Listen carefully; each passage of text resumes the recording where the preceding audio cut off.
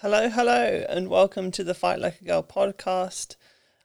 I am Chloe Moore, and today I had the great fortune to sit down with the wonderful and lovely Heather Raftery. We talk about lots and lots of things, so I'm just going to go straight into the episode. There we Yeah. go. Everything's working now. It's fine. So, would you like to introduce yourself, or would you like me to stumble through it, because it's one of the things I do very well. Oh, I'd like to hear what you have to say, Oh, actually. you have to bear in mind that for literally the first 6 months of knowing you, I said your surname wrong the whole time. I thought it was Rafferty, Everybody does. but it's Everybody does. Raftery. Like, oh wow, Yeah. brilliant! I'm an idiot. Yay! Um, so you are, of course, the wonderful Heather Raftery, the Jiu-Jitsu Gypsy, um, black belt from Andre Galval at Yep. Atos in San Diego. Is it San Diego?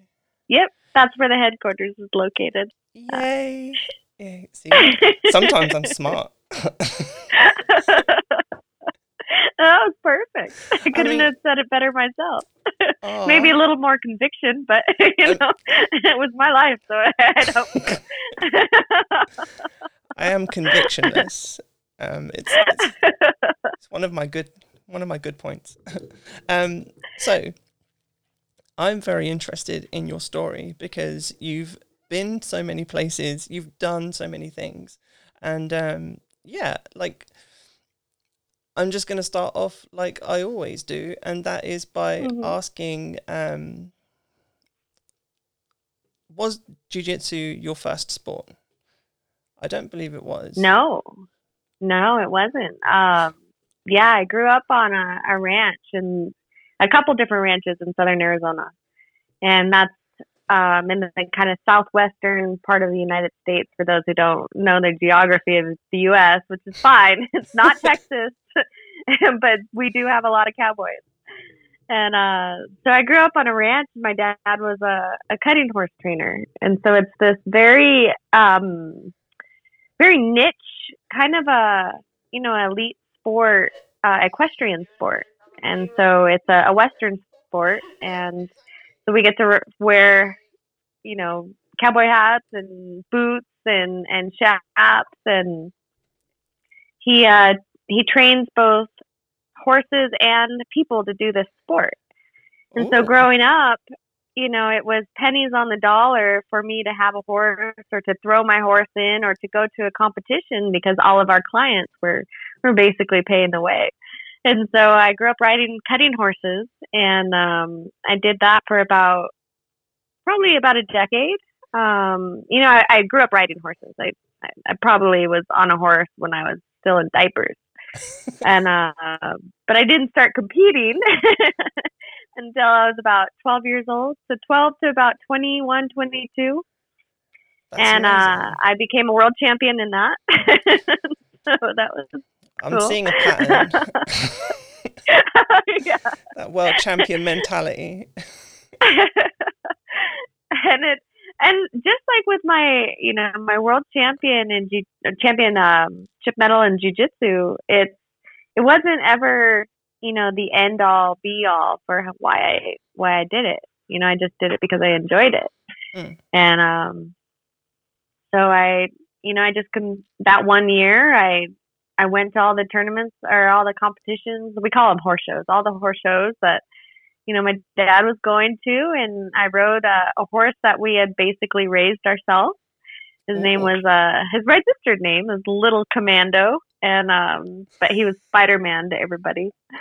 And yeah, that was a pretty awesome year. Went to the world show and had one of the highest marks. They have different divisions, just like with jujitsu. So they have not age divisions. They do have age divisions, but by that time I was out of the age division and competing against all of these grown ups with these massive mansions everywhere across the country.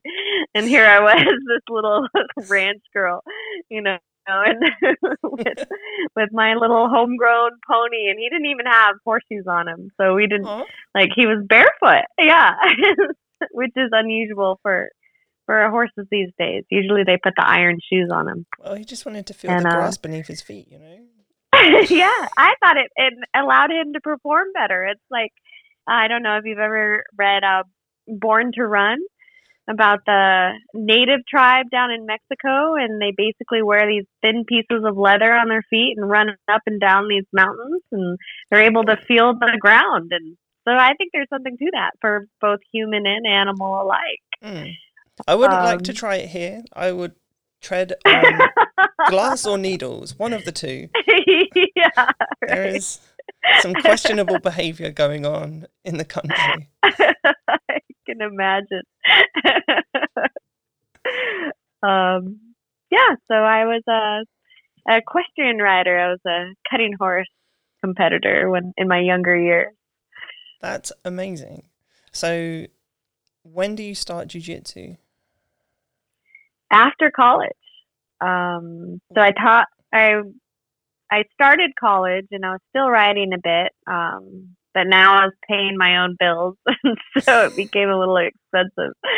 And so I finished college, and by that time I had started traveling, which is my first love. You know, even above jujitsu is traveling. I love to be places and meet people and see new things, and just experience life.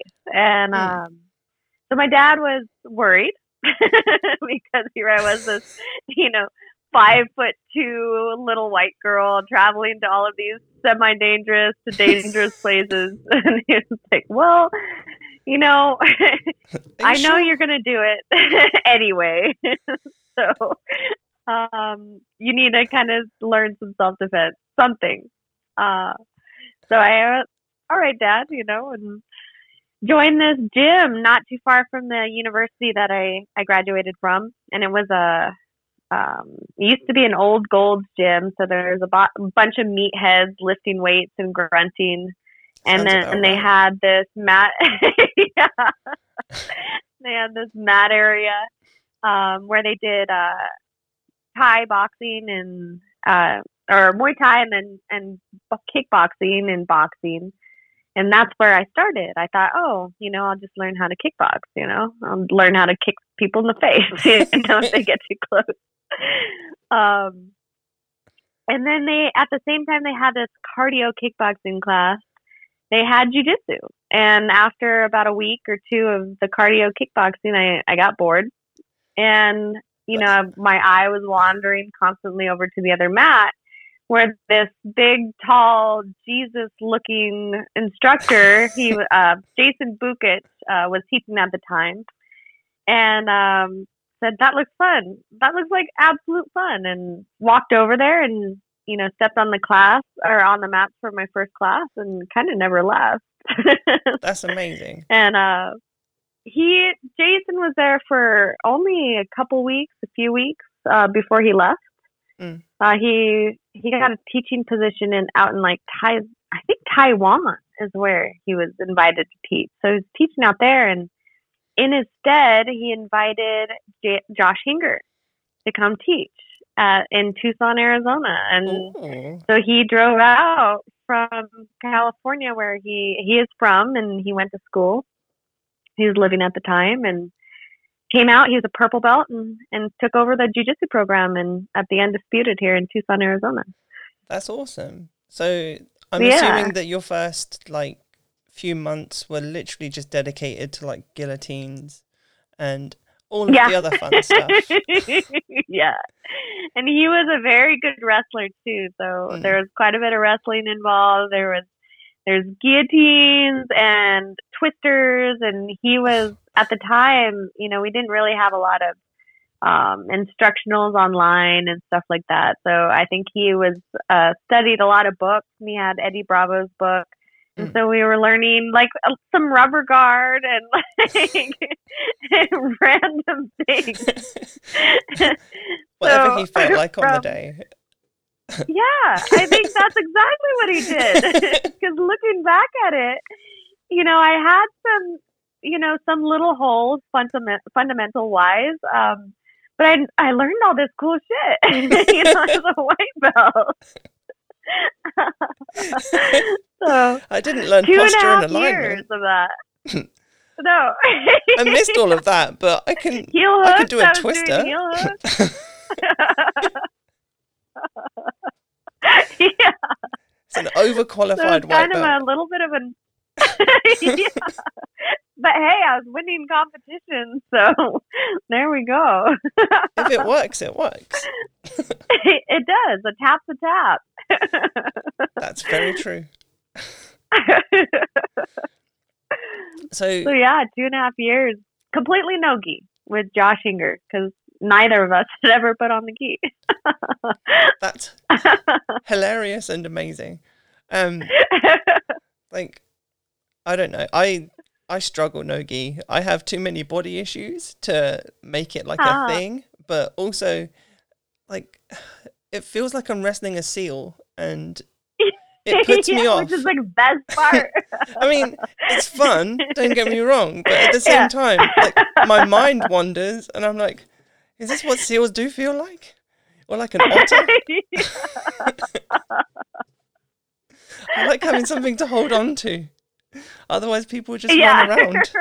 Right. Yeah. So like 2.5 years under Josh Hinger, you move away. Do you move away or? Yeah. Well, so Josh went to grad school in Indiana, and he had applied at the same time I had applied to a grad program in Colorado. And so he left first, and I was kind of in charge of the jiu-jitsu. I had received my blue belt, so I was teaching jiu-jitsu as a blue belt to this class of students. Ooh. For I think it was about a good month before I left for Colorado. Just twisters so I and left for Colorado. Again. Yeah, and everything I knew really well, which was just basically guillotines and how to pass and smash people. He also showed some very dirty tricks. I bring them out of my pocket every once in a while. Talking to somebody the other day, I'm a very cordial competitor. I let them kind of my opponent decide what it's going to be like, what the experience is going to be like.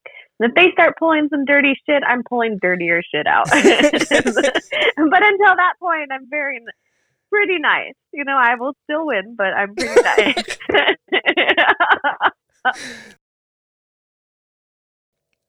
Your few months as a blue belt instructor, where are you moving on to from there? So I went to graduate school. I studied international development in Colorado, and which is just, it's basically one step or one state above where I live, and then over to the east a little bit in the mountains. And then I was there for about 2 years, and that was the first time I'd ever put on the gi. So they didn't have programs out there that were entirely no gi. So I was forced. If I wanted to train jiu-jitsu every day, I had to put on the gi. So for the first, I think it was, for the first couple months, first maybe 2 or 3 months, it was in altitude. So for an entire month, I felt like complete dog shit because if you've ever gone from, we're pretty high in Tucson, but not a mile high, not like up in the mountains and, thin air. And so like I would be really good for about 3 minutes. And then the rest of the class, I didn't have any lungs left. That sounds like me at sea level. Yeah.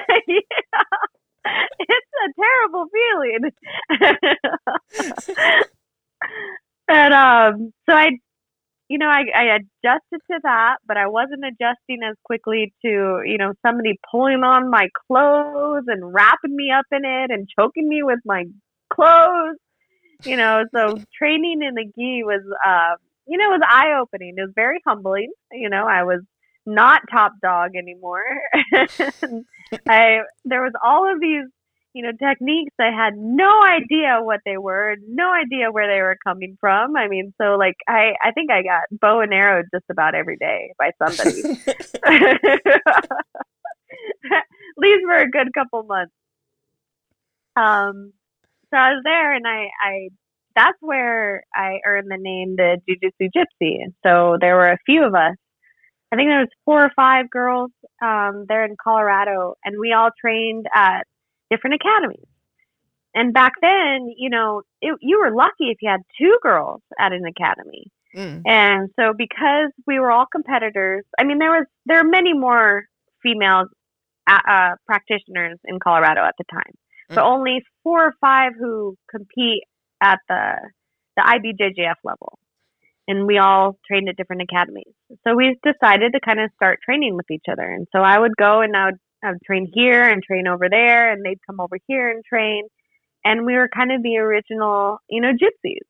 And I just kind of took a hold of the Jiu-Jitsu Gypsy name. And, I think it was kind of self-fulfilling too, because once I had a name like that, I couldn't, just stay where I was around and still be a gypsy. So, whenever I traveled. I was just going to say, so like there are gyms in the UK that have some issues when it comes to training at other gyms. So I'm assuming you didn't have any of that, like with your other female competitors when you were training together. Not so much, Colorado at the time anyway, I'm not sure what it's like now, but it was fairly open and receptive to other people, and being a female athlete too, where there are so few of us that, they kind of welcome us in a little bit better than maybe a male athlete, just because they wanted their own women to kind of feel what it was like to train with another woman. Yeah. And so we kind of got a get out of jail free card in that sense. Because I'm sure there were people who were uncomfortable with the idea of me coming into their gym or somebody else coming into their gym. But I kind of just, I did what I wanted. And I was like, as you should. And even to the point at which, I was training pretty regularly at 2 different gyms. And one was an MMA gym that had a lot of no-gi, and the other was the gym that I started at that had a lot of gi. Had almost entirely gi, actually. I don't think I ever took a no-gi class there. And when I received my purple belt, they were competitor gyms, but I was teaching there at both and training at both. And, the instructor at the gi gym kind of understood that, I was a competitor in both. And the only way to get enough training was to go train with these guys at Factory X. And so when I received my purple belt, the black belt there, he's a Dean Lister black belt, came over to the award ceremony at the House and Gracie Academy that I was training at, and both black belts gave me my purple belt. So it was kind of adorable. Yeah. So it was really nice, and they were friends, pretty friendly with each other, but they were competitor gyms. It'd be like, somebody from Alliance and somebody from Atos coming together and giving somebody a black belt, or a belt, it just didn't. It was unusual. And you did that. You inspired that in them. Yeah, I think, they just respected, who I was, and I worked hard, and, I taught at both. And so I gave so much to the community there that I think they, it was kind of this little outlier, and they were okay with it. That's amazing. It's definitely not something you hear every day. No, it definitely isn't. I mean, on paper, on IBJJF, they can only allow you to put one name down there. So I had to put the name that I was, actively competing under. But yeah, I mean, there's a photo out there, and both of them are standing beside me with my little, it was well, I think it was like an A0, and I definitely wasn't an A0 at the time. So they had to like tie it way up on my waist, really tight.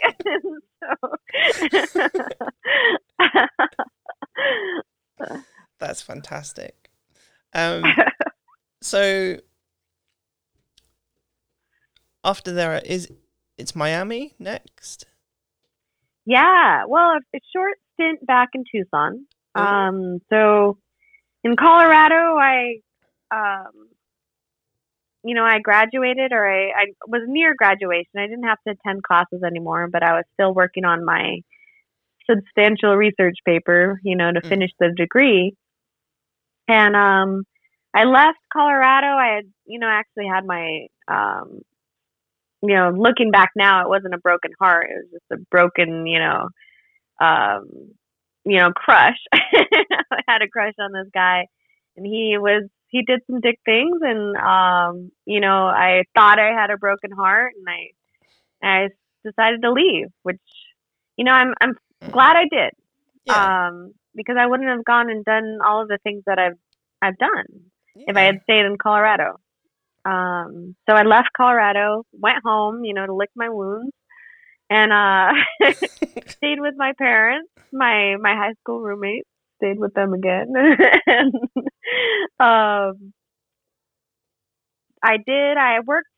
I volunteered at this nonprofit there in Tucson for a few months teaching jiu-jitsu. And then I was offered a job out in Miami, and I thought, why not?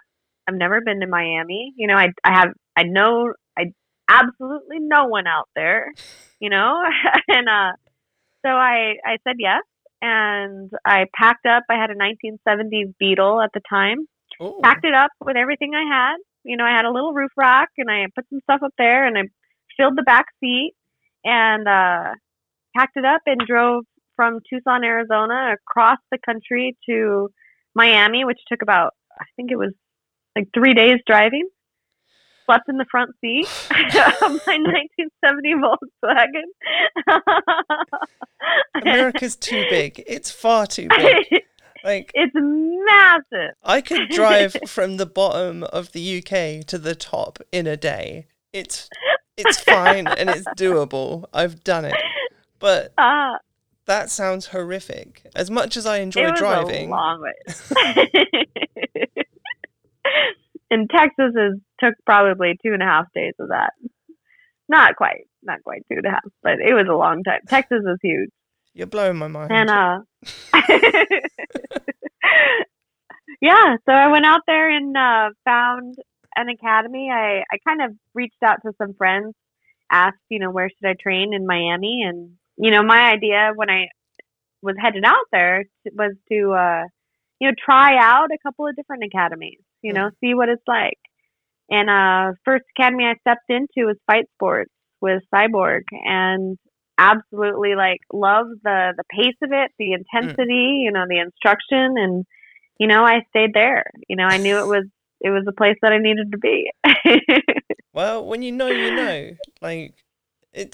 it's an odd thing, especially when you find something that fits you so well.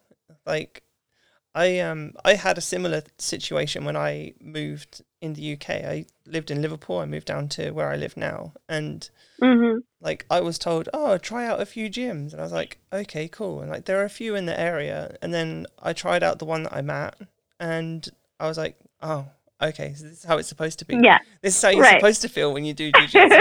Excellent. I think I'll just stay here. Why keep looking if you've already found something that matches your personality? And there were other women training there as well, so it's kind of win-win for me. Yeah, it was a no-brainer decision, right? Yeah. And you could feel it. Exactly, and everyone's just so nice. But one of the gyms I heard was super intense all the time, and I was like, I don't have the energy for that. I'm so lazy. My friend gave me the nickname the Death Sloth because I move so slowly. It's like I'm moving at a half pace just to make sure. Yeah. I need to conserve my energy. I'm getting on. Yeah. I'm too big to move nimbly. Fascinating. Yeah, right. But I listened to a great TED talk, and it talked about, the sloths and how they get a bad name for being, lazy and this and that, but they're actually pretty fascinating creatures, and incredible longevity and ability to heal because they just don't move very fast. They don't, because all of their energy is directed toward the very vital functions that they do. I mean, it's like you're describing me. It's great. It's great. Should be proud of that name, Death Sloth. I'm proud, but I definitely I eat fast, so that's where we diverge. And especially during this lockdown, I've eaten so much. I think everybody has. Everybody's a weight class above or two. Yeah, I was already in the top class. It's fine. I just got bigger and heavier. I'm a bigger problem to deal with. Right. It has its benefits. I had to take some pills the other day, and it said make sure you take with food. Not an issue for me. I've always got some food in there. It's fine. It's fine. Although it means I can't ever go swimming because, Oh yeah. I'm always wait. You can't wait 30 minutes. No. That's snack time. If anyone ever sees me in a swimming pool, call the police because I'm breaking the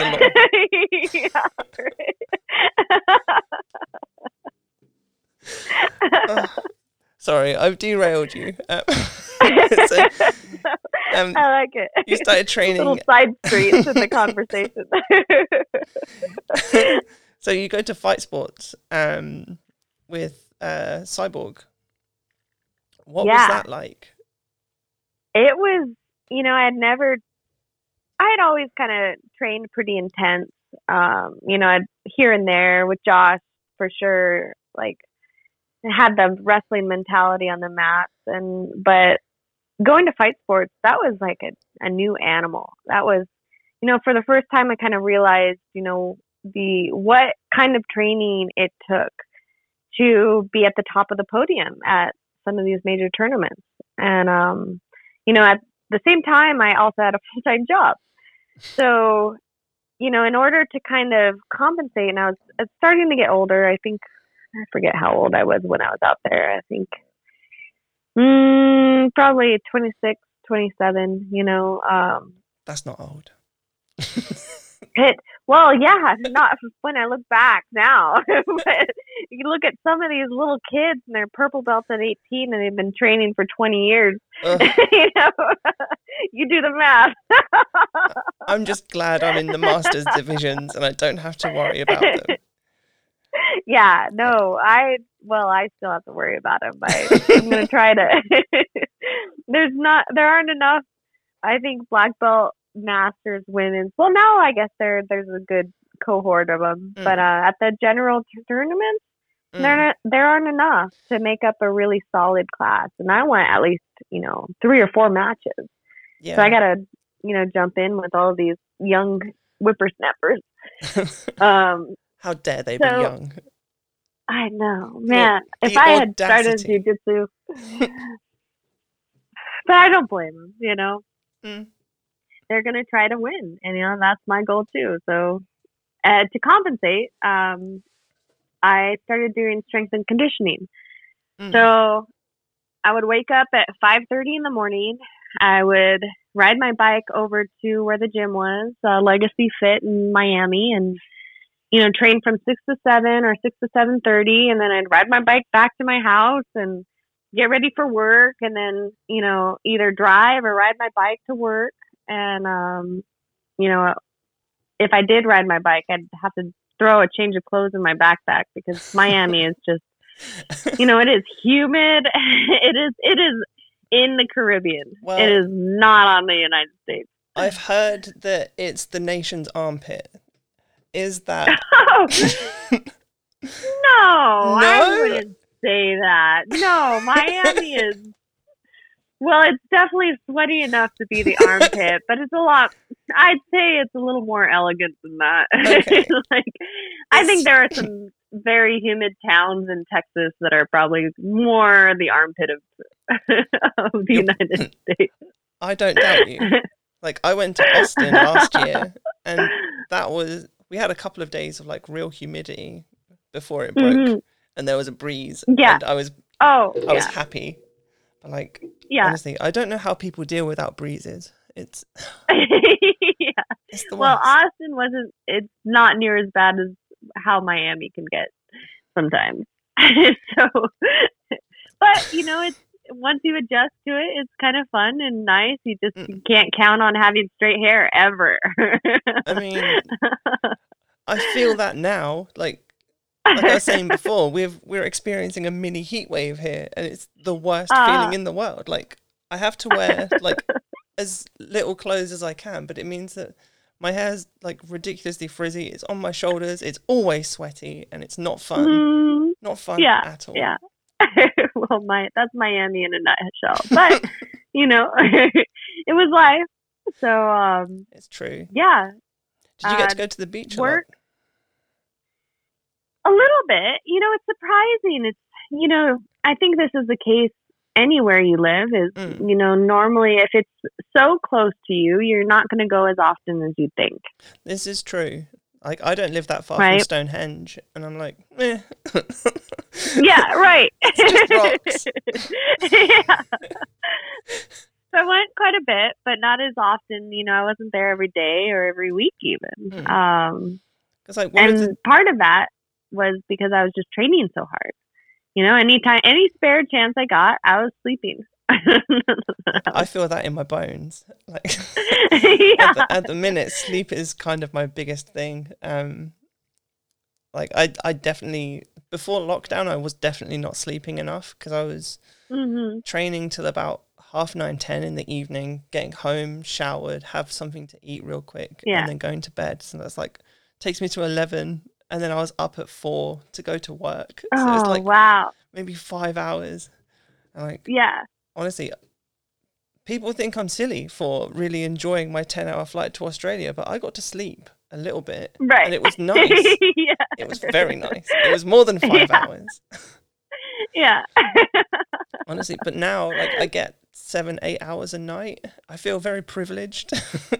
Right. And I got very upset when my work were like, so do you want to come back? I'm like, can I not work from home forever?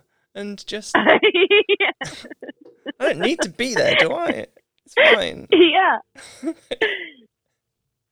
So, like, with the only reason I ask about the beach is because obviously jiu-jitsu has like ties with like surf culture and all of that, and you hear stories of like the Gracies like training on the beach all the time, but I don't know, maybe that was just to start fights and stuff with people.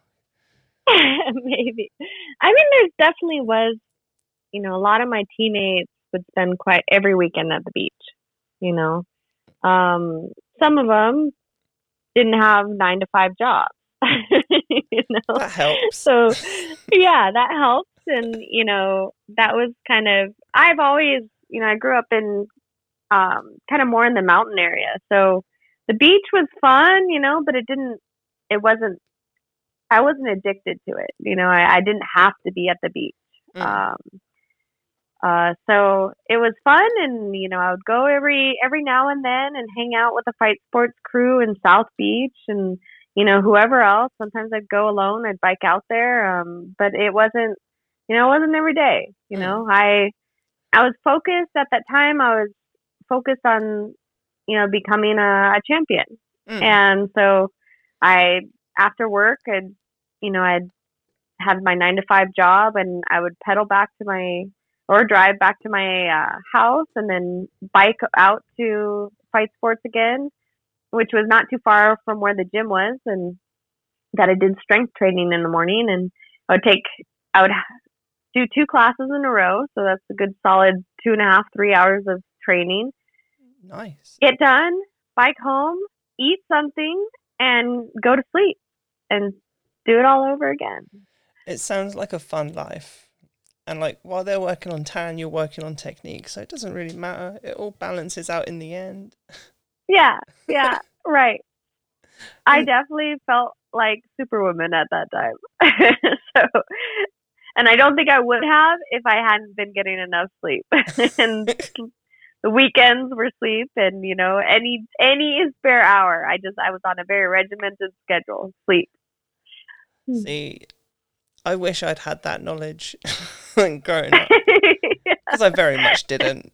It was just like, sleep whenever you feel tired. And I'm like, I never feel tired. It's fine. I can stay up till 3 a.m. playing video games. That. And then go to work at 4. Yeah, it's fine. I just go straight No, I would be a zombie. Oh, I was a zombie. I very much was. Yeah. I don't know. I took my youth for granted. Yeah, I think we all do in various ways. Squandered on video games.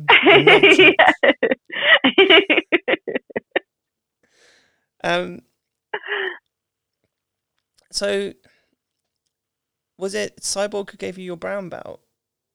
Yeah. So I received my brown belt from Cyborg. And then not too long after that, I kind of decided that I wanted to move back to the West Coast. That was where I was from. It was closer to my family. Being out in Miami was fun, and I loved my team.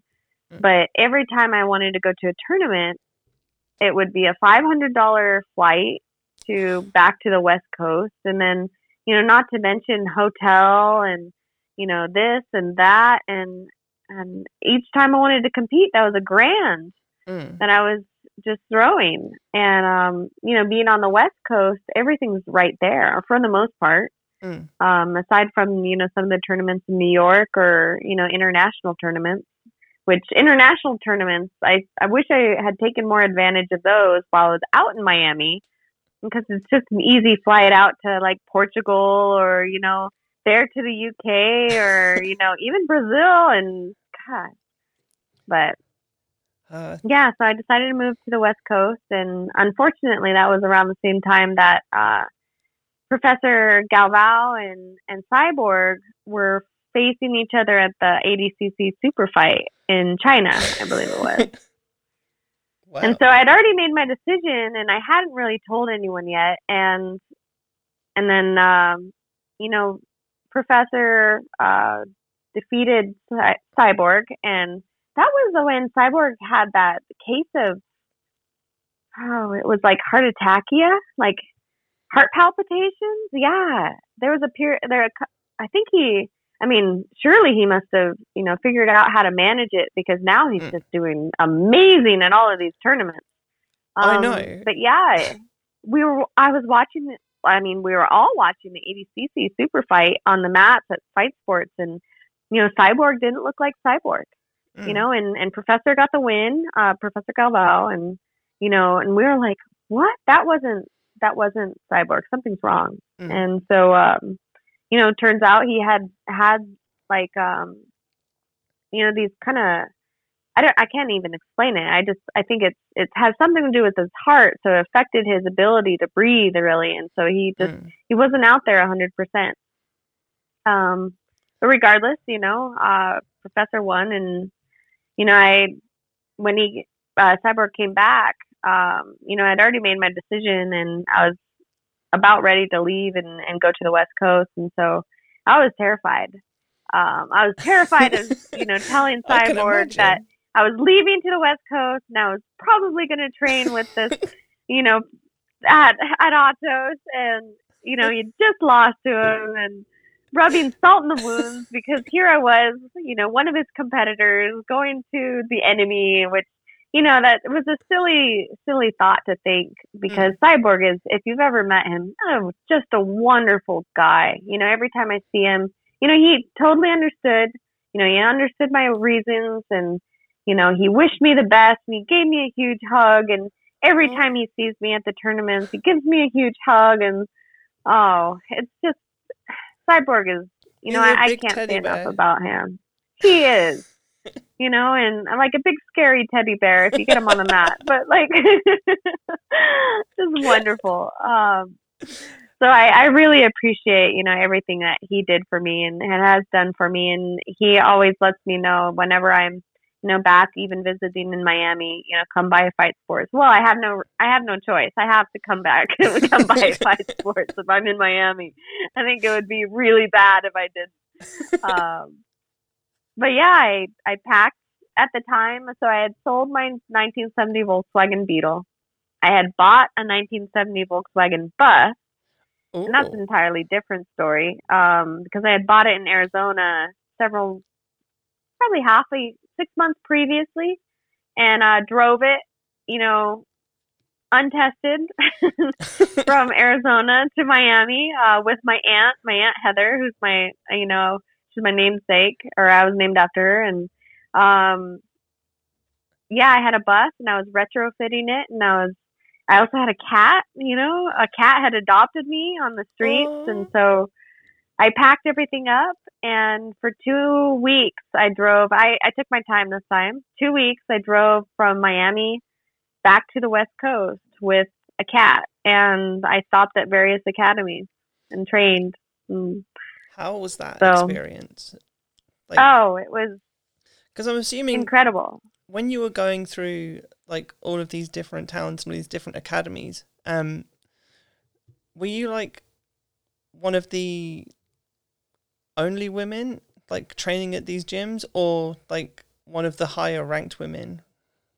At that point, most of the academies I stopped at had women, but I was definitely one of the higher ranked women, that had Mm. come through there.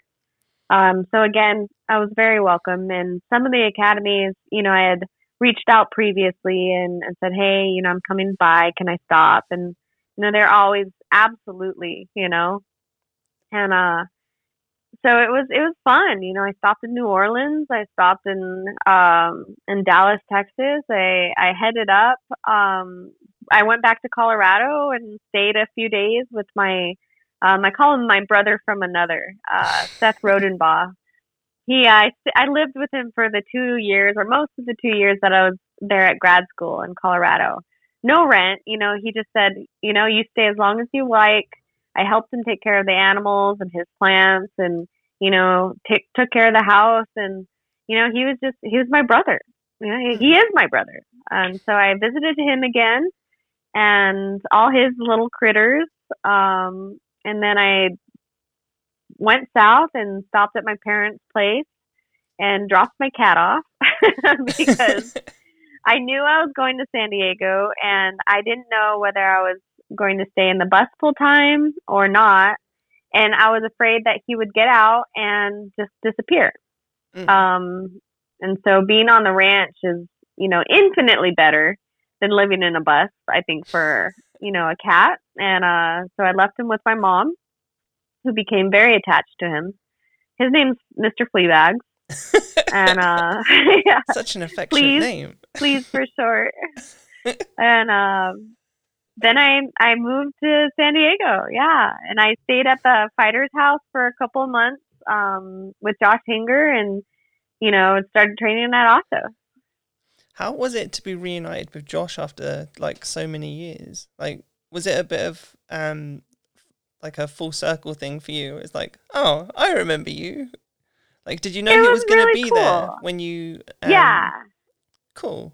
so I definitely knew he was going to be there. I knew that he had moved back out to California and started training with a professor. He actually received his black belt from Galval because he was a brown belt when he was in Indiana, and he was training at this Atos affiliate. And Andre kind of knew about him and trained with him several times, and then gave him his black belt. And Josh moved back to California, and we had kept in touch here and there. And when he knew that I was kind of thinking about moving to the West Coast again, I hadn't really kind of decided where. He said, "Come out to Atos. You need to be out here." Mm. So I was like, "All right, well, that's where I'm going." And so it was kind of neat, reuniting with Josh. We've had our ups and downs. He's a very intense individual and really brilliant, and I love him to death. But he's very opinionated, and I think for some people he's a little bit of acquired taste, but just a really just a very awesome guy, Mm. very talented, very smart, just, very awesome. And so reunited with him and started training in Atos. And a couple months in, I decided to kind of move out of the fighter's house. And to establish residency, I kind of moved into an apartment for a little while. Not a probably about 10 or 20 blocks from the beach. And again, didn't use it as much as I thought I would, but I was there. Then I moved back into the bus, and I was in the bus for a good year and a half in San Diego, and plus, several months before I left for San Diego and Miami, and then a couple months after I left San Diego. So I've lived in the bus her name's Bonnie Clyde. I lived in the bus for a good almost 2 years. Not consecutive, but about 2 years. Yeah. See, it sounds fun, but I'm pretty sure it's harder than it sounds to live in. It is. It's challenging in some ways, but also very liberating in a lot of ways. I didn't have to worry about neighbors. Neighbors. Well, yeah, sort of. I definitely slept on, the side streets, and, there were people walking past, and, sometimes I would get waken up, by people kind of rapping on the windows, being assholes, and, or, I've been told to move the vehicle by a couple police officers. So that was fun. 'Cause technically you're not allowed to habitate in your vehicle in San Diego County. We're Orange County. So a lot of people do it. You have to be stealthy about it. And there are certain, after living in it for 2 years, you learn where you can park and where you can't. And you definitely have a lower expectation of how clean a public bathroom should be. That's fun. And but it wasn't too bad. I had my gym, and then I had a membership to this fitness club that had showers, and I showered at Atos, and I also, did some hot yoga, and they had beautiful showers and really nice smelling shampoo. So I would do a lot more yoga than I probably would have otherwise, because they had showers and shampoo. Well, if there's anything that's going to tempt you. It was a good life. Yeah. So the transition from what is it? Is it Fight Sports? Yeah, Fight Sports to Atos. Like, were the environments like drastically different in like the training styles, or like were they like fairly similar? Like, I assume because they're both, I think it was like from high level competitors, like they have a similar level of intensity. Mm-hmm, sure. I think they were pretty similar. Because I had a 9-to-5 job, I never could make the competition classes. So I couldn't compare the competition classes at Fight Sports with the competition classes at Atos, because I never did a competition class at Fight Sports. I know that the classes were super intense. The training was intense. So I can only assume that they were pretty similar in that regard. And so it was just kind of like putting on a glove, that was made for me. I went to Atos, and, I started training at the comp classes, and they were on a different level of intensity. So that took a little bit to adjust to, but I've always been game. So, I just adjusted to it, and, I grew in a lot of ways. I grew in ways, I grew a lot at Fight Sports, and then I grew in different ways at Atos. And, it was just a different experience. I mean, both of those academies kind of really developed who I am as an athlete, as a competitor. And, The fight sport was a little more, I would say there was a lot more of a culture there. Everybody kind of hung out at on the beach, and everybody did this and that, and there were dinners and this and that. And I think that was just partly because it was Miami. That was the Miami culture. It's a very Latin culture. Everybody kisses each other on the cheek and hugs, and you just meet somebody for the first time and you're kissing this person on the cheek, which is, in these days and times with this coronavirus sounds horrifying, but it's really like I missed it. I missed it quite a bit when I moved to San Diego, because it's a little bit more of a white, very standoffish, you shake your hands and you wave high, kind of culture. How many people little did more you American. try to kiss? How many people did you try so to kiss times. before they told you no? I had, well, they didn't tell me no, but it was always a little awkward when I went in there, except for the Brazilians. The Brazilians, it was just like natural, because that's what they do, in Brazil anyway. But, definitely, like, I had to stop myself, and then I kind of gradually got out of the habit, which is unfortunate, because I really enjoyed being warm and, expressive. But Atos was, it was a very different, for me, and in a lot of ways, like I said, it was different. It was same level of training and expectations for, performance. What I thought was really interesting with the comp classes is how incredibly well Professor designs a comp class. He has these different drills and these different ways of, organizing you during training, or, shark tanks, and what we're going to work on, this and that. It was very strategic and methodical, which was awesome for me, because that's how I am, in my academic life, and how I, how I work. I'm very methodical and very, step by step, and this is going to be this way because of this. This is going to be this way because of this. We're drilling this because of this, and this is going to do this. So it resonated with me, the training. So I really grew as a competitor and also as a coach, because, Professor is just one of the greatest coaches of all time, I think. The way he coaches and the way he breaks down things. I've taken and internalized a lot of those things in my own coaching. So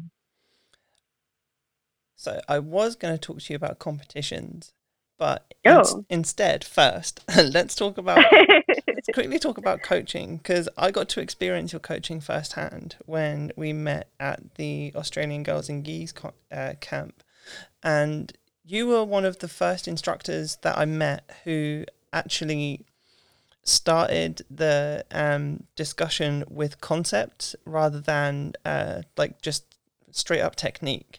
That wasn't something that I'd really been accustomed to, and up until that time, and since then, everything you've told me has held me in great stead. So oh, nice, good to know. I mean, it feels, everything you said was just it feels like it's just simple logic, but it wasn't until you actually until you actually said it, where I was like, oh yeah, you're right, people are like tables. Yeah. Right. I know. Oh yeah, people do have to follow the laws of motion. You're correct. Yeah. Huh. Who'd have thought I'd get a science lesson? Yeah, and that was actually, I rolled that out at the Australian Girls and Geese. Before, I would teach this technique and this technique and this technique, even though the way I learned was via concepts and these overarching principles, and then I would link the technique to it. And so I didn't, to be honest, when I went out there to Australia, I had no idea what I was going to teach. I was going to see what everybody else taught, and I had a few things in my bag, and I was like, well, I'll figure it out, as I go. But I kind of quickly kind of saw as I was, rolling with some of the other girls, and, even before Australia, when I was, anytime I would kind of give tips to anybody, I realized that people, they were doing they had an understanding of the step-by-step way of how to do a technique, but a lot of them didn't know why do this and what versus that, what was going on, the table principle. I can't tell you how many times I've explained the table principle, but I will never tire of it. Yeah, because it works, that's, and being able to, relate it. That's something somebody can visualize and relate. And I think I get that from my dad. He is like the master of metaphors. Like, he has clients from, he'll have clients that range from lawyers and doctors to bus drivers. And somehow he can come up with a metaphor that they can relate to as it relates to riding horses. And I was like, how in the world? But and I'm not that good. I don't think I could relate jujitsu to bus driving, but I can definitely understand how those metaphors, power of those metaphors in allowing somebody to understand it, because it's taking something, that they understand, a table, and they can visually see a table falling or take a leg out, to jujitsu, which is this, in a lot of ways, this really, some of these techniques look like gobbledygook, when really they're very simple if you break it down to their essential elements, the principles and the concepts. Yeah. Since then, excuse me, like most of the jiu-jitsu that I do since then has been very concept based.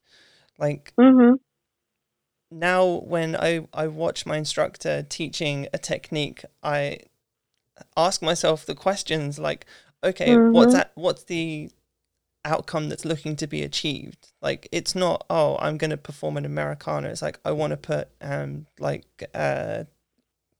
want to put stress through the shoulder. So like, it doesn't need to be me sat on top or me sat on the side. Like, your placement doesn't matter as much as what you're trying to accomplish. So yeah, exactly. It's helped me a lot because one of my good friends and I are very big fans of wrist locks. And since I got my blue belt, that's something that I focused on. And what better concept for wrist locks? Dirty technique. I mean, such a dirty technique. I like it. I apologize. But it's dirty. But I will say, I've never caught one in competition ever. But I do catch people at the gym. So that's fine. And it's always the sneaky, dirty ones, like from an Americana, when they can't move their hand. It's like, yep, there you go. Have one of those. Yeah. But just understanding what you're actually trying to accomplish and then thinking about it in a different way. Like, it changes everything about how you approach the sport. And a massive revelation for me. So thank you very much. Oh, good. That's so exciting to hear. I'd like to, sometimes I talk and I never know if I really get to anybody, but it's exciting to hear that it's really kind of changed your game.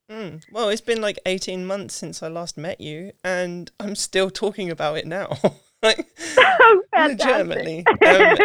Anytime I've been asked to teach a class, like, they're always the things that I start with. So, like, thank you very much. No, you're for welcome. building my game for me. I'm excited to hear that. And I didn't build your game for you. I just gave you ideas you to build your own game. I mean, and now it's a pretty fun game. Good. And like, so I was. Jiu-jitsu should be fun. Exactly. I was having this conversation with Jess Fraser. I spoke to her on this podcast as well, and I was just saying, like, the biggest revelation for me came when I told myself I'm a hobbyist, not a competitor. Like, I'm never going to win anything at the highest levels, and like, because I don't train full time, I know that I'm only ever going to be a hobbyist. So that took all the pressure off me. And now I get to train for fun, and I get to do the things that I enjoy. And it sparked new life in my joy for the sport. So yeah, it's great. I love it. That's wonderful. Yeah, good. So many people burn out before they make those realizations. Yeah, it's weird. Like, I understand it. Like, there is a lot of pressure, and it's pressure that you put on yourself for no reason. Yeah. Like, at white belt, like, especially when it comes to competition, like, you have people putting undue stress on themselves because they think that people are going to look down on them if they lose or something. But, like, jiu-jitsu is one of those great sports where it doesn't matter. Like, people only care that you try. That's all they matter. Yeah. All that matters. But it's such a weird concept for people to wrap their heads around. And, like, because you don't really have, like, obviously people keep track of their wins and losses, but you don't have, like, an overall record in jiu-jitsu. No one's going to go, well, at white belt you lost this many matches, so these are going to stay with you forever. Like, no. Like, everyone understands that every competition is it's a step to you becoming better at the sport. That's it. That's all people strive for. Just be better. Right. It's such a weird thing. Well, jiu-jitsu is weird, but you know, there's a bunch of weirdos, and I love all the weirdos that do it. You know, for sure. So obviously you coached at the AGIG camp. You've coached a few Globetrotter events as well. Is that right? Yeah, so I did. My first one was in Heidelberg, Germany, and I did a workshop on that, concepts, principles, and techniques. So that's right. It was I believe I did that before I went out to Australia, and then I did one out in my home state of Arizona recently, and I was going to do the Arizona camp again. And then the world just, caught on fire. So that's been postponed. So I've done 2 so far. But I was chatting with Christian on his podcast, and I realized that I sent him an email back in 2000. I think it's been 5-6 years now, 2015 or 14, like telling him, hey, I love the idea of his Globetrotters thing, and I'd love to support however I can, and he sent me we laughed a little bit because he sent me 3 patches for free, and and that was way back when, and then I was ecstatic about the patches. I still have one somewhere. But it was kind of cool to see, that's kind of one of those things that I support. Is I support the idea that jiu-jitsu is for everyone, and that there shouldn't be politics, and regardless of where you train or who you train under, we're all doing this thing called jiu-jitsu that we have great passion for, and that unites us. And that's kind of been my life philosophy is, it's I don't believe in politics, and being an Atos black belt is an incredible accomplishment. But I don't think I'm any better than any other black belt in the world. I don't think I'm better than any other belt in the world. I've know enough that there are people out there who are white belts, and they have already lived these incredible lives. And they're a black belt in life. Regardless of what color they wear, around their gi. And that's been, something that I kind of support and try to, encourage the development of is, you have these kids that are, training full time, and, they're on track to become these world champion black belts. But man, do something else too, make sure that you're a well-rounded human being. Otherwise, if you get hurt or something happens, and maybe the universe decides that jiu-jitsu isn't your thing, or maybe the universe decides to throw a virus at the world. be able to support yourself and have some other passion to kind of keep yourself sane. Mm. I'm all for that message. Like, honestly, most of my life outside of work and jiu-jitsu is just nonsense. So, like, it's good that I have those two things to ground me. Uh-huh. But, like, it's super important just to have something else to fall back on. Like, it doesn't, just to relax. Because, like, I don't know about you, but, like, for me, when I started jiu-jitsu and up until like not so long ago, it was like all encompassing. Like I was thinking about it all the time and it was taking up a lot of my life, and it's very difficult to relax when you're thinking about like how certain techniques work, or like how you were caught with something like earlier on in the day or something like that. So there are times where it can feel like it's intruding on the rest of your life. So it's very important to have other things that you can just mindlessly do while you think about these take things. a mind break from. Absolutely. Yeah. You know, and I think that kind of being able to take yourself away from that refreshes you a little bit. And especially, you know, if you're forced to kind of take a break from jiu-jitsu, and maybe before you took that break, you were kind of, jiu-jitsu was just like, oh, I got to get up and I had to go to class. Oh, life shouldn't be like that. You shouldn't be like, oh, I got to do this. And, you know, even those breaks or even having something else to do allows you to come back to jiu-jitsu and be like, oh, yeah, nice. Jiu-jitsu today, you know? Yeah, definitely. Like, you shouldn't be going to your class going, ugh. No. Jiu-jitsu. Although sometimes when you're after a couple of comp classes and you feel really broken, like I really have to kind of get myself up. And it's not the jiu-jitsu that I dread. It's like being smashed by some of these other killers. It's like when I'm already feeling really smashed anyway. Like, what am I doing? I'm choosing to do this. I'm choosing to be in this much pain. It's fine. It's only an hour. It's only 2 hours. It's only 3. Yeah. It's fine. Right. It's fine. I can cry afterwards. That's what showers are for. Yeah. Oh, yeah. So let's talk about competitions now, because like you were very like active in the competition scene in the last few years from what I've seen. And was it last year you got the gold at Nogi Worlds? It wasn't gold. So I'm a gold medalist in brown belt gi. Ooh. And I've hit the podium, I can't tell you how many times. Not at the top, but hit the podium. Numerous times in both gi and no gi. And it was, last year at 2019 Nogi Worlds that I got the closest I've ever been to that gold medal. I was in the finals with Talita Alankar.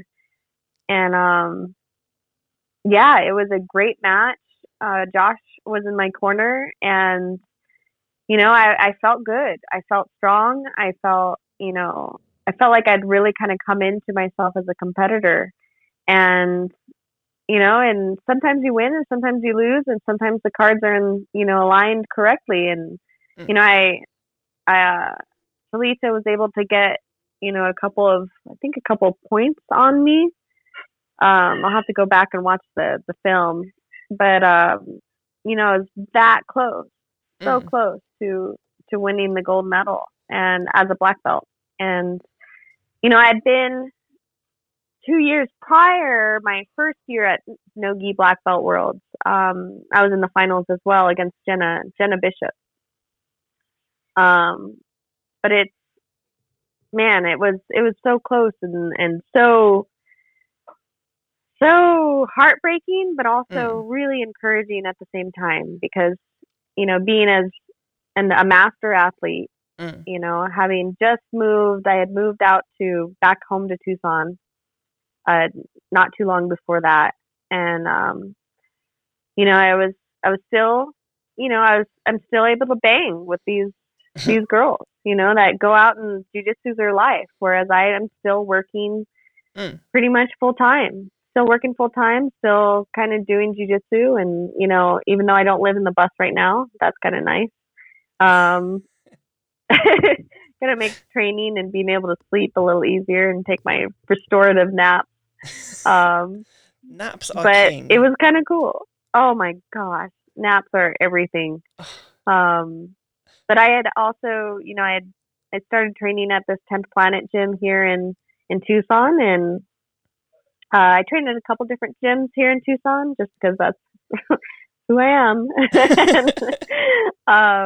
But the 10th Planet gym, I kind of reunited with Tony Burchek, who we went to high school together. And then, unknowingly, I bought this house, and just down the road is his gym. And I walk into his gym, and I was like, I know you.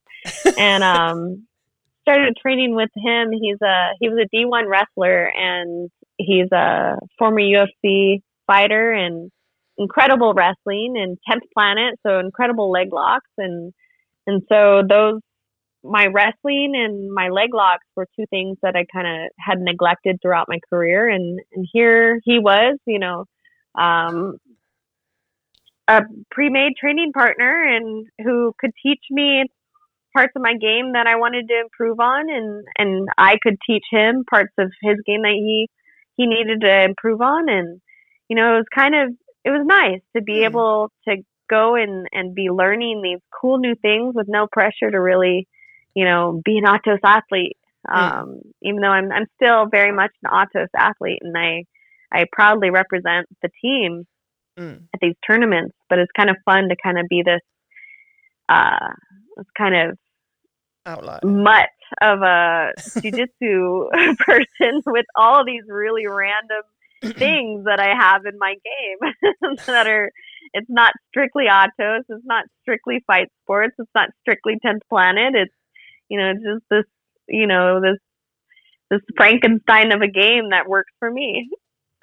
Well, that's what everyone's game is. Like, yeah.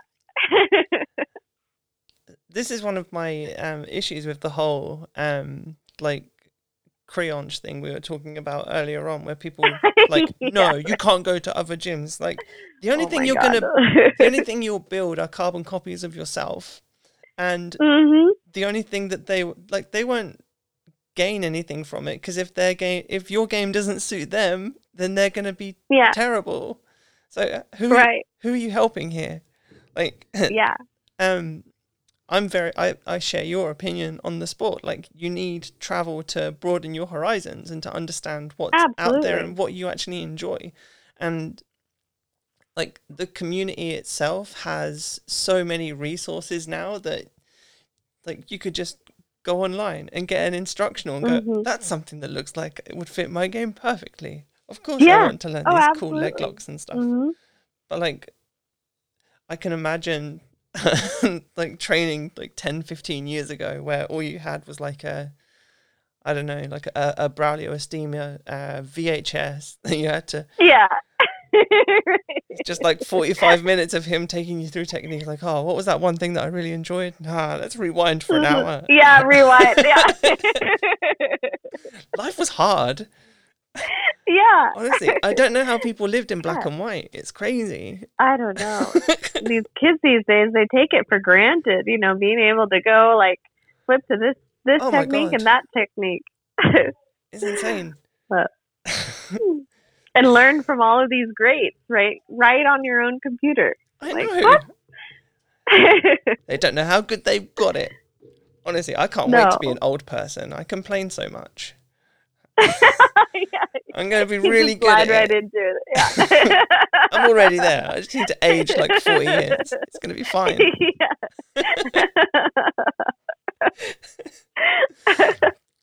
So, as a competitor, what would you say has been like your...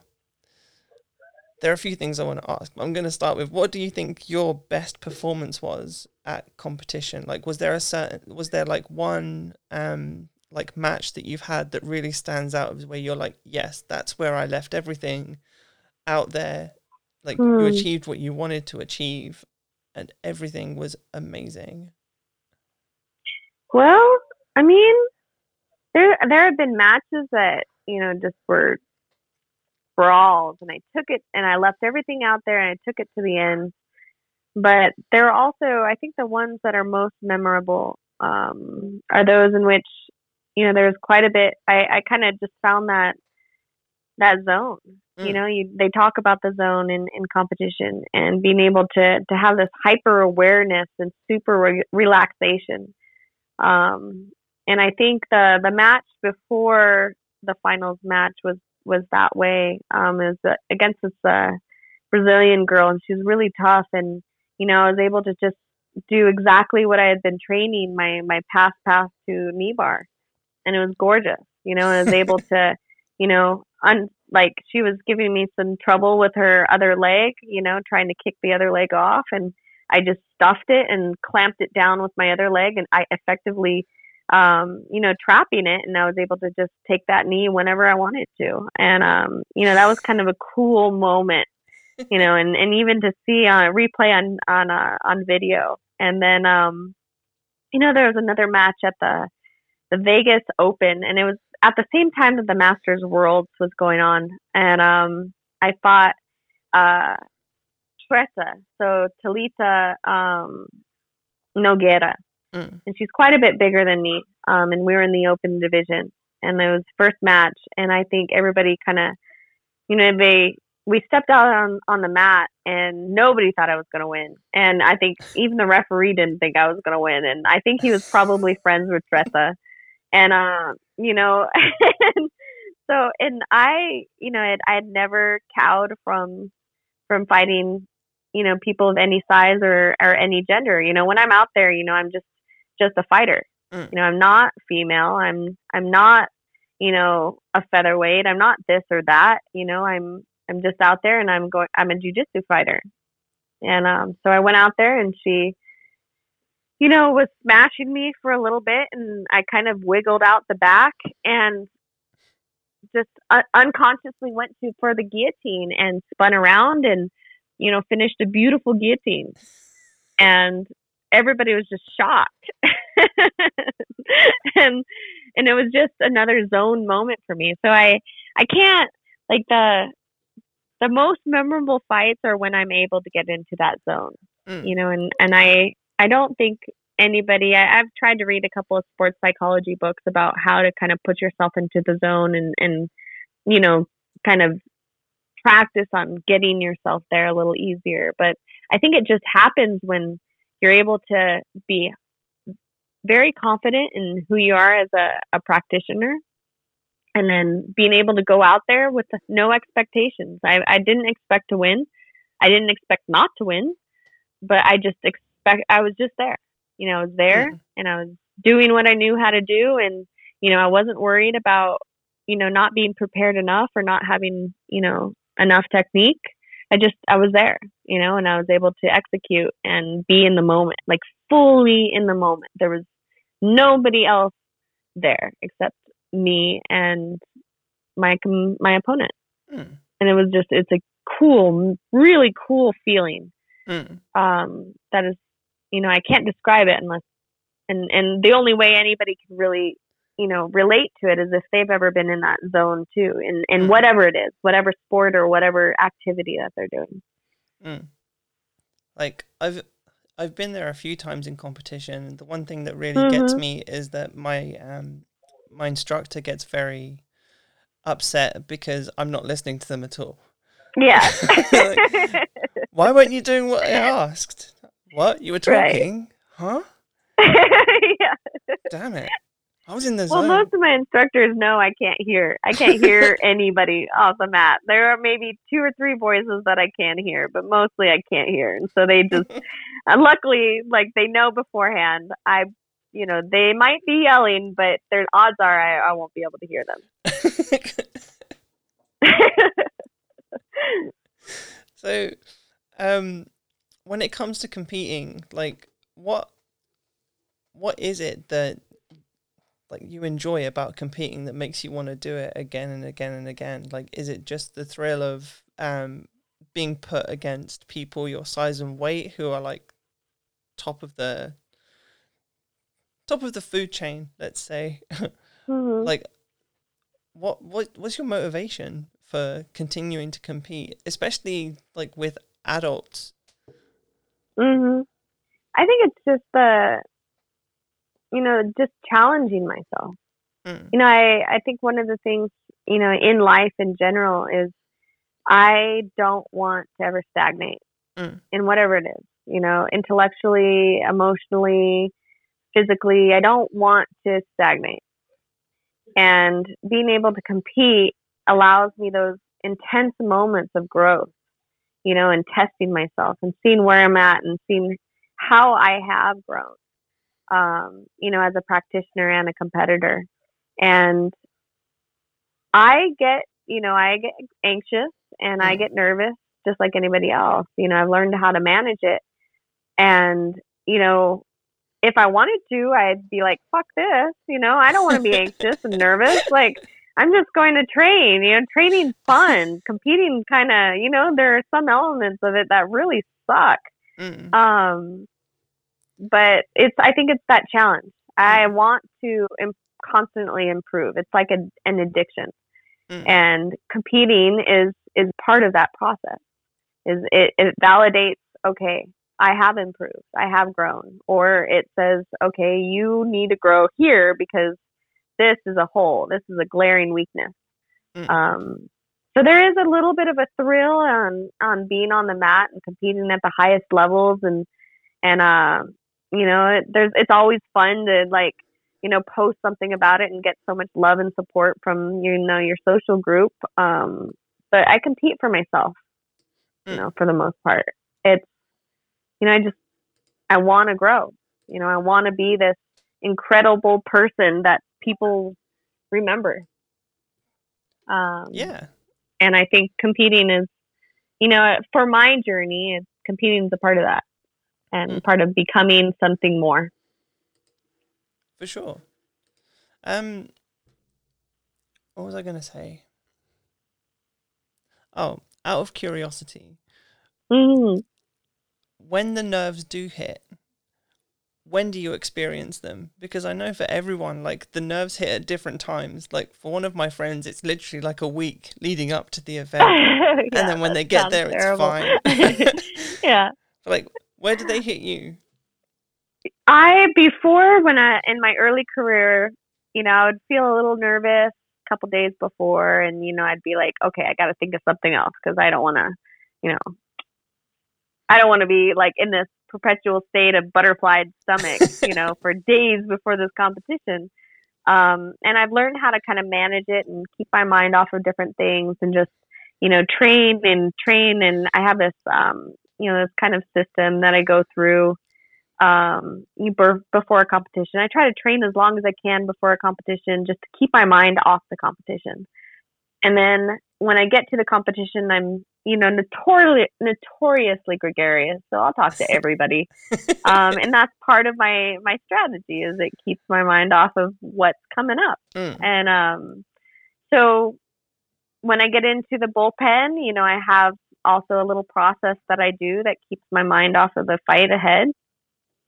So I really don't get nervous anymore until the ring coordinator kind of brings you to the mat in those first few seconds before I step on the mat. Once I mm, step on the mat, everything's golden. mm, It's just another day at the office. But those first few minutes, like waiting for the referee to call you on, mm. that's when I'll get nervous. I'm Yeah, exactly the same. but it's taken a while Mm, to manage it to that. like I'm very fortunate in that my nerves have only ever been like standing on the edge of the mat waiting for the last match to finish and to be called on. So Mhm. like I'm very fortunate that that's where they hit me. Like I've never had an issue with people watching me fight. I've never had an issue like prior to competition. Like Mhm. it served me very well Yeah. because I don't have to put up with half the nonsense that all of the other people seem to like suffer from. And like there's nothing worse than entering into a competition match and then like getting to the ground and the person either on top or below you is super stiff because they're super nervous. They don't want to fail. Yeah. They don't want to do something. Yeah. It's like, I want to give you a hug, but I can't because we're competing against each other. Yeah. Right. I don't want to do stuff to make them feel bad. Yeah. But at the same time, I kind of want to win as well. So like it puts Right. me in a very difficult position. Yeah. And that gets better. You know, blue belts, I think, if I remember correctly, you know, everybody was stiff at blue belts. They were just clunky. And that was a horrible time during my career because, you know, people weren't moving. And so purple belt, people open up. And then brown belt, they open up. And then, you know, black belt's a mixed bag because some people are so tight, they don't want to lose. So they don't move. Yeah. Or you'll get a match that's really super exciting and dynamic. So it's a mixed bag there. But yeah, it's hard. I can definitely sense when my opponent's, you know, off their game or, you know, a little nervous or this or that. And, you know, I recognizing that and recognizing that, oh shit. Can you still hear me? Yeah. Okay. I accidentally touched some button. There we go. Here we go. All right. I'm back. So it's like, I don't know, I can sense when they are, they're that way and I know I'm going to win, you know, but at the same time, I do, like you said, you have compassion for this person because you've been there and, you know what that feels like. And this is a person that, and especially at the black belt, all of my opponents, or most of my opponents anyway, I know them, you know, and I've talked to them and we're friends off the mat and stuff, but, you know, it's game on when we're on the mat. But like, that's one of the things that I really enjoy about the sport. Like, I can't really speak for other sports, but one of my favorite things about this sport is, like, I have some very good friends in the jiu-jitsu community in the UK. And there have been a few times where we've had to meet each other in competition. And it's never like, oh, we're friends, it's going to be nice. It's like, I'm going to give you the hardest match you've ever had because I know you can take it. Right. So, like, they've been the best matches I've ever had. And I love them even more afterwards because we get to push each other more. And we know that we can take it. It's good. It's fun. It really is. It's the magical aspect of jiu-jitsu that can be the way it is. And no one gets mad. No one, like, it doesn't damage relationships. It doesn't do anything that's like, you got me. Right. It's just brushed off. Like, I nearly had you. Yeah. Well, I need to go teach a comp class in about 10 minutes. Well. Yeah. I can't believe we've been speaking. This was a good long chat. I know. I have more questions for you, but it's fine. We can wrap up here. Okay. I just want to finish with one thing and just ask, outside of jiu-jitsu, have you found that jiu-jitsu has helped your life? Oh, absolutely. You know, and I was talking to my boyfriend about this because he doesn't train. And he has some knowledge of jiu-jitsu, but it's between jiu-jitsu and actually driving a 50-year-old vehicle. I've become a much more zen and patient human being, I think, because, you know, in jiu-jitsu, when you rush, you usually leave yourself open for an attack. And in, you know, driving a 1970 Volkswagen, you know, you can't go anywhere fast, you know, and if you try, you're going to probably damage the engine and you just have to wait even longer. But jiu-jitsu definitely has, you know, I've always kind of interacted with people of all ages and all different backgrounds. So in that sense, it wasn't a revelation for me to kind of be among this community of people from all over the place. But being able to practice jiu-jitsu and constantly be in situations in which I'm getting smashed and maybe there's not a way out, but I have to calm myself down and think of a way out.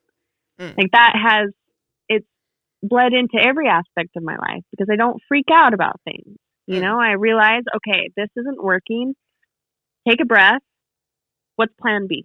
Mm. And that's jujitsu. You know, that's the magic of jujitsu for me is that it's, you know, enabled me to deal with things that, you know, some people would freak out over, you Mm. know, and for me, it's just, I was able to think critically about it and relax. And this is, you know, there's always a way. There's always a solution. There's some sort of solution to everything. Mm. And that's jujitsu, you know, is I might be getting smashed, but somebody can't smash me in all four corners. Mm-hmm. You know, they can't completely smash me. There's always a way out. I can figure out a way, even if I have to create a reaction in order to do it. And yeah, so if I was to say that was probably the biggest thing that jujitsu has kind of given me is this ability to be zen in whatever life throws at me. Awesome. That's a great way to finish. Thank you Yeah, very much for good. speaking to me. It's been awesome Thank catching you, up with Chloe. you. Yeah. And I don't know, when the world's not on fire anymore, I'm gonna have to try. Like, there are a few people that I want to go visit in the States, so I'll see if I can come through Tucson and get beaten up. Please do. You are always welcome. Mi casa es tu casa, as we say. Thank you very much. Well, thank you very much for speaking to me. And yeah, I will speak to you again soon, hopefully, maybe. Yes, somewhere down the road, whenever, wherever that might be. Indeed. Right. I'm going to say goodbye. Thank you very much. Yes. Thank you. Bye. And take care. Bye. Bye.